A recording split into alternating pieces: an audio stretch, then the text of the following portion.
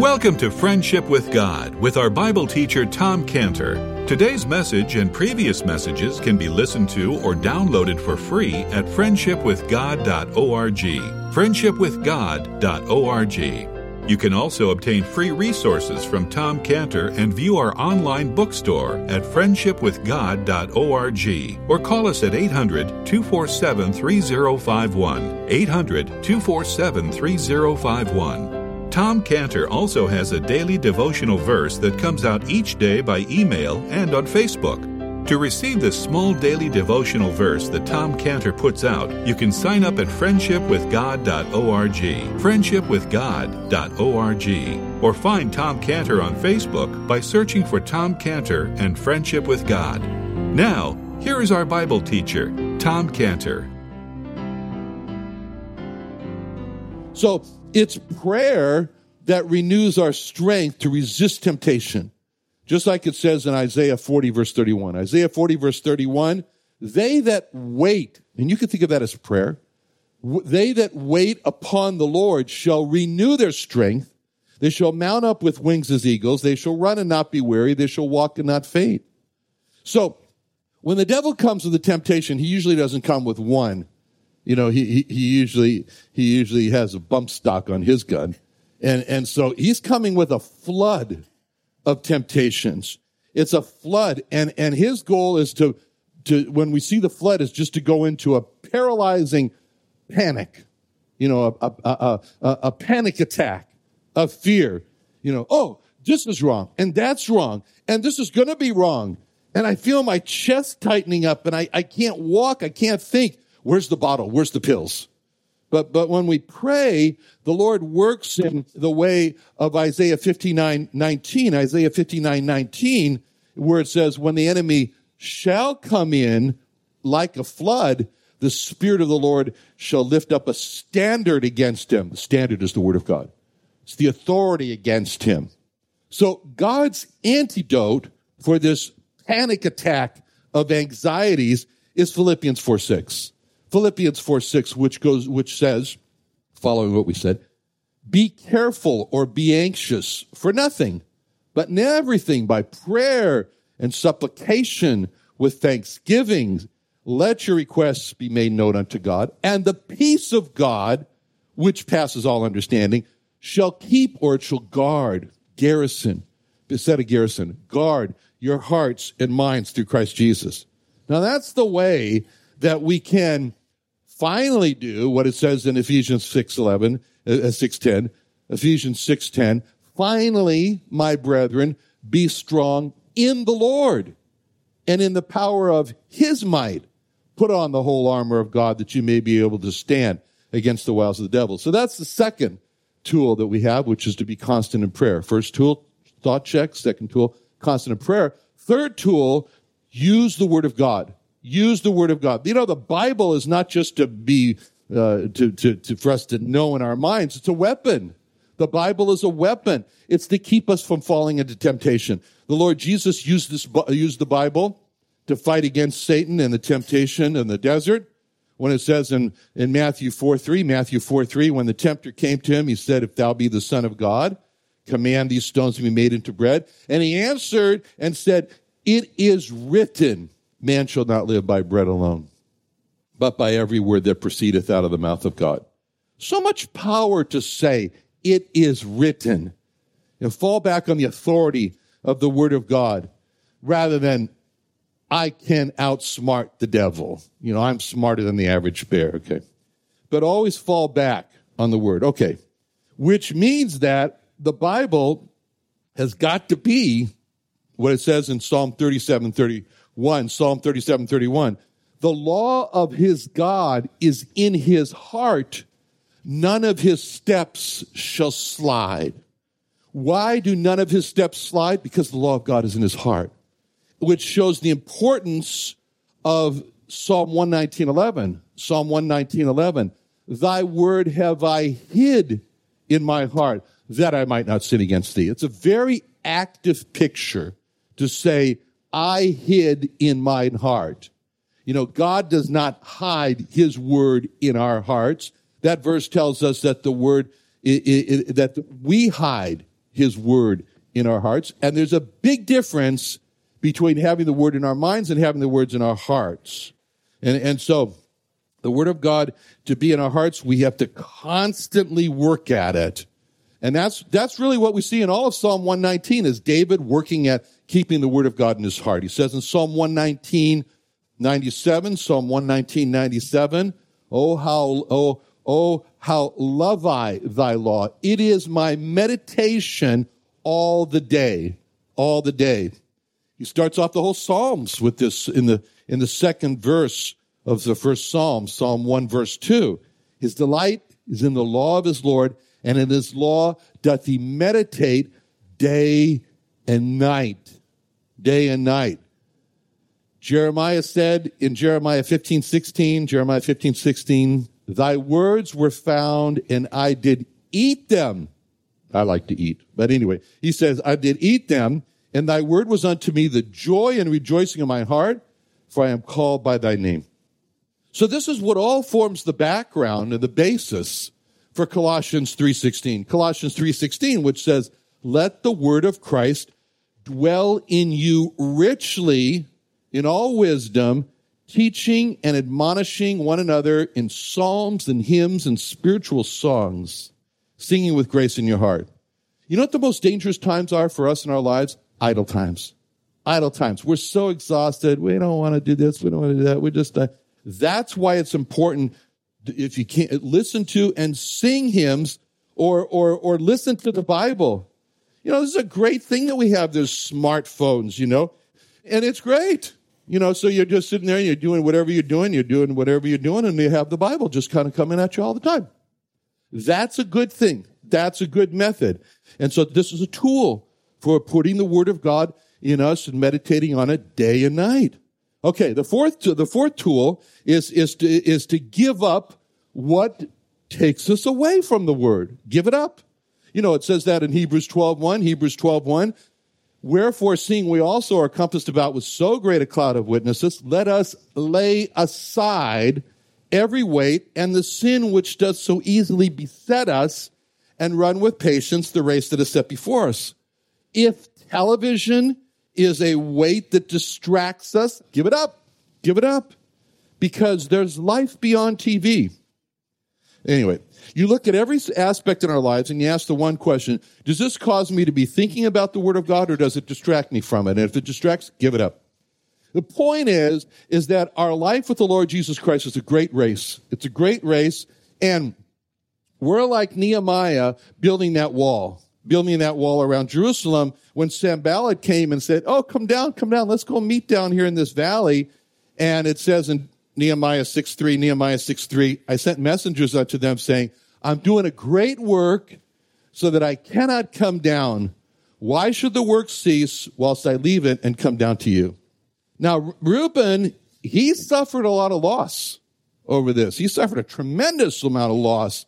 For one thing, it says in Deuteronomy 27:20 about Reuben, cursed is he that lieth with his father's wife, because he uncovered his father's skirt.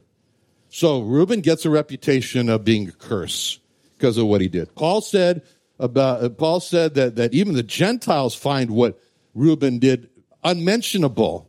He says in 1 Corinthians 5:1, it is reported commonly that there is fornication among you, and such fornication is not so much as named among the Gentiles, that one should have his father's wife. So he really loses, he becomes like a cursed, and then he loses his possessions because of this in Israel, because it says in 1 Chronicles 5:1, the sons of Reuben, the firstborn of Israel, for he was the firstborn, but forasmuch as he defiled his father's bed, his birthright was given to the sons of Joseph. And the genealogy is not reckoned after the birthright. So he lost a lot. He also lost his position, and he lost also his influence. You know, it wasn't really Judah that was supposed to be the leader. It's supposed to be Reuben. He's supposed to be the one who influences them, the brothers. And you can see he lost this in Genesis 42:21, Genesis 42:21, when they said one to another, "We are verily guilty concerning our brother," it'd be Joseph, "in that we saw the anguish of his soul when we besought us, and we would not hear, therefore his distress has come upon us." Reuben answered, saying, "Spake I not unto you, saying, do not sin against the child? And ye would not hear." See, he lost his influence. He would not hear. He said, "You would not hear." He lost his leadership role. And then, if you see something interesting here in verses 3 and 4 of this chapter 49, in Genesis 49, verses 3 and 4. Now, let me ask you a question. When you look at verses 3 and 4, does Jacob use the same pronoun to refer to Reuben all throughout verses 3 and 4? Well, okay. What pronoun does Jacob use in verse 3? Yeah. "Thou art my first," thou. And he continues to use this is a second person pronoun. Thou in verse 4, "Thou shalt not excel. Thou wentest up to thy father's bed, when then defilest thou it." But at the end of verse 4, Jacob changes and uses another pronoun. What's this personal pronoun that he uses at the end of verse 4? He. What's going on here? Why does Jacob change from the second person pronoun, thou, or you, to the third person pronoun of he? Why did Jacob change from calling Reuben he to calling Reuben, started off calling Reuben you, and then he changed to calling him he? In the same sentence, he's speaking directly to Reuben, and then he switches to speak about Reuben. The picture we're getting here is that Jacob has turned, first he addresses, he shames him in front of them all, and then he addresses and he turns to the rest of the sons, and he says, "He went up to my couch." You get the picture? "You went up to my couch." Then he said, "He went up to my couch." So at first he's talking right to Reuben. He's telling him he has stripped him of his position of being the firstborn, and he explains to the rest of the group why he has stripped him of his position. "He went up to my couch." It shows that Jacob is now using Reuben as a warning against rash, impulsive, uncontrolled sexual passions. Now, this was a great downfall for Reuben. This is a great downfall, and he comes crashing. And not only for Reuben, it's a great downfall for Jacob. You can see Jacob's all of his hopes and great expectations come crashing down as he says to him, "You will not excel. You will not excel. You are unstable as water. Thou shalt not excel." Now, it all comes crashing down, this wave of lust that came over Reuben, and he couldn't control his sexual desire. And he says, unstable as water. Now, that's an interesting Hebrew word, because when it says unstable, it's the Hebrew word that means boiling over. You know, like you're cooking something on the stove, like soup, whatever, and it boils over in the pot. And that describes Reuben's uncontrolled passion. It just boiled over. And instability. This is instability, unstable as water. And this is the downfall of Reuben. And that's why we're warned in James 1:6, let him ask in faith, nothing wavering, for he that wavereth, unstable, like a wave of the sea, driven with the wind and tossed. Let not that man think that he shall receive anything from the Lord. A double-minded man is unstable in all his ways. And we can see this Reuben. Reuben's looking at, "Oh, she's pretty. Should I or should I not? But I want to." But God said, don't desire to. In Deuteronomy 5:21. Deuteronomy 5:21 is God saying, don't desire to. Deuteronomy 5:21. "Neither shalt thou desire thy neighbor's wife," much less thy father's wife. "Neither shalt thou covet thy neighbor's house." So the name Reuben, it means see a son, but at this point, Jacob is saying, hide the son. Hide the son, because you're not going to go forward. He's stripped. And it's interesting, in the history that follows, no prophet was from the tribe of Reuben, no king, no prince, no judge will ever come from Reuben except for Dathan and Abiram, who led the great rebellion against Moses and were killed. Now, Jacob goes on to say in verse 4, Thou wentest up to thy father's bed, then defilest up. He went up to my couch. Now, literally, in the Hebrew, it's saying, you mounted up. You mounted up. You mounted up to a place that wasn't yours, your father's bed. The father's bed, meaning the place of sexual union. This was his father's place, and you made it dirty. You defiled it. You defiled it, as we saw.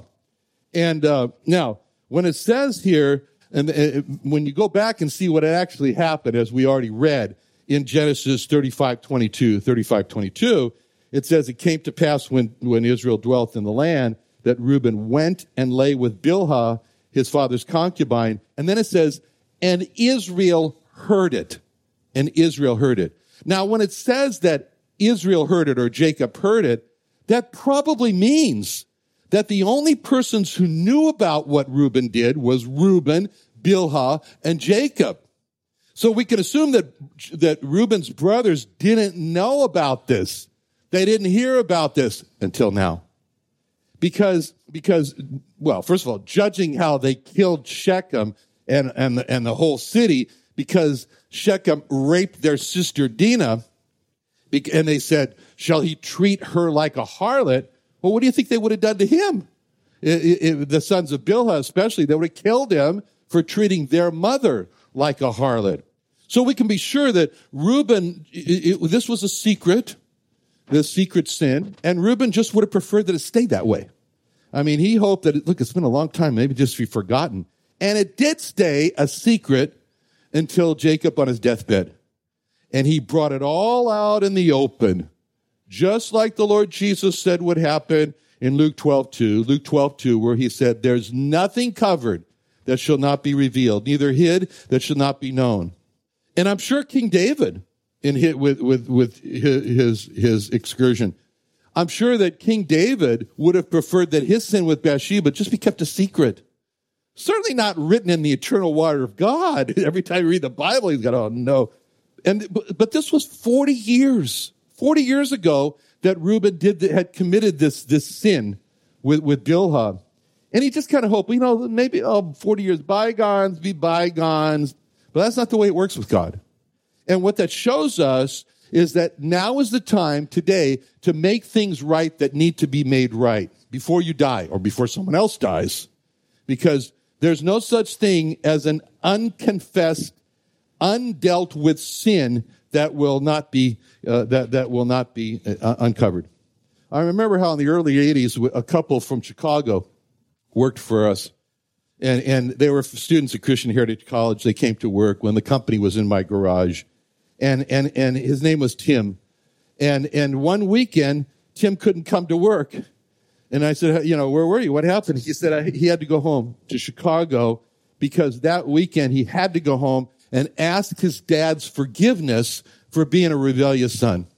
Because what was important for Tim was for 1 Corinthians 3:13. 1 Corinthians 3:13, which says, every man's work shall be manifest, for the day will declare it, because it will be revealed by fire. So the loss that Reuben experiences here is tremendous. And when Jacob says, you went up, or you mounted up to my couch, literally, and twice he says that. Now, it's believed that there was a custom in those days that in that tent there, that the bed was actually on an elevated part of the floor. It was elevated above it, kind of like a sacredness place. And you had to mount up. And Jacob says, you mounted up.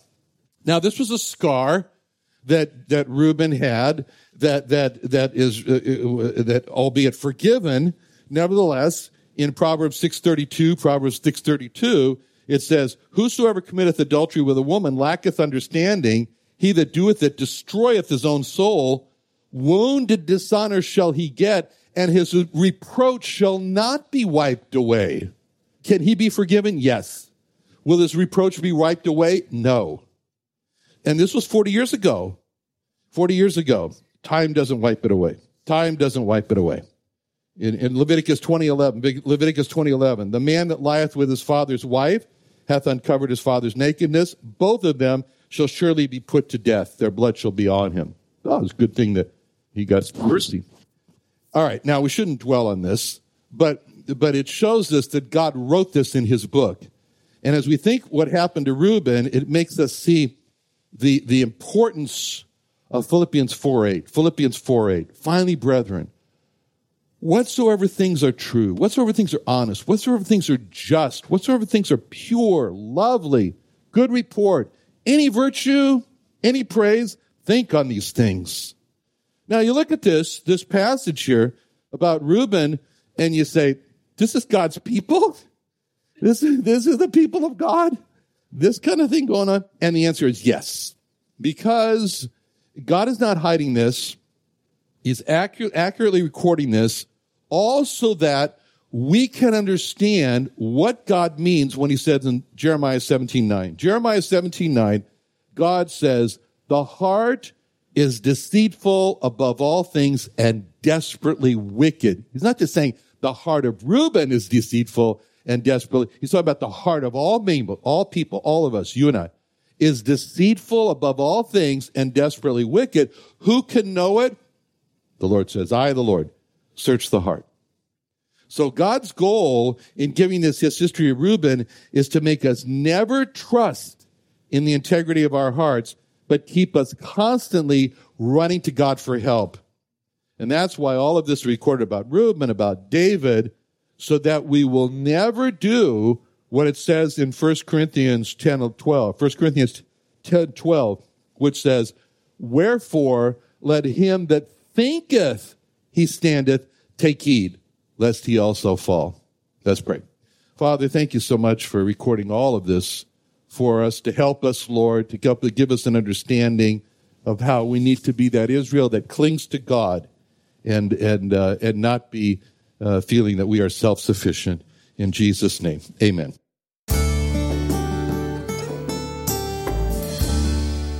Another wonderful day studying the Bible with our Bible teacher Tom Cantor here on Friendship with God. Don't forget that today's message and previous messages can be listened to and downloaded for free at friendshipwithgod.org. Friendshipwithgod.org. You can also go online to find free resources from Tom Cantor and our online bookstore at friendshipwithgod.org. You can also find Tom Cantor on Facebook, and you can also go to friendshipwithgod.org and sign up for his daily devotional. Tom Cantor is also the founder of Israel Restoration Ministries. You can visit that website at israelrestorationministries.org. You can write to Tom Cantor at P.O. Box 711330, P.O. Box 711330, Santee, California. Santee, California 92071. Or email Tom Cantor at tomcantor@friendshipwithgod.org. Tom Cantor at friendshipwithgod.org. Or for more information about Tom Cantor and Friendship with God and Israel Restoration Ministries, call us at 800-247-3051. Reach Israel. Join Tom Cantor for the second annual Israel Restoration Ministries Jewish Evangelism and Training Conference in San Diego, California, February 22nd and 23rd at the Creation and Earth History Museum. Early bird registration, only $99, includes a 2-day conference pass, meals, teaching, Creation Museum and Tabernacle admission, plus over $150 worth of equipping resources. Come hear Tom Cantor, Dr. Michael Brown, Dan Sered, and more on how we can reach the lost in America and Israel on February 22nd and 23rd. Call 619-599-1104, 619-599-1104, or sign up at reachisrael.com. That's reachisrael.com. What are you doing Sunday nights? Join Friendship with God radio Bible teacher Tom Cantor of the Friendship with God Fellowship Church every Sunday night at 5:30 p.m. at the Creation and Earth History Museum in Santee, California. Watch and listen live around the world to Tom Cantor Sunday evening on YouTube.com by searching for the Friendship with God Fellowship or by going to our homepage at friendshipwithgod.org. Grow deeper in God's Word with the Friendship with God King James Version Study Bible prepared by Tom Cantor. This genuine lambskin large print study Bible features the history of Israel, full-color timeline and maps, frequently asked questions about the Jewish Messiah, prophecy and fulfillment study, Hebrew root notations and definitions, the life study of Joseph, and so much more. Order your copy today for only $49.95. That's $49.95, and receive a free personal signed copy by Mr. Tom Cantor, along with your name engraved on the cover. To order your Friendship with God Study Bible, call 1-800-247-3051. That's 1-800-247-3051. Or visit us at creationbookstore.com. That's creationbookstore.com.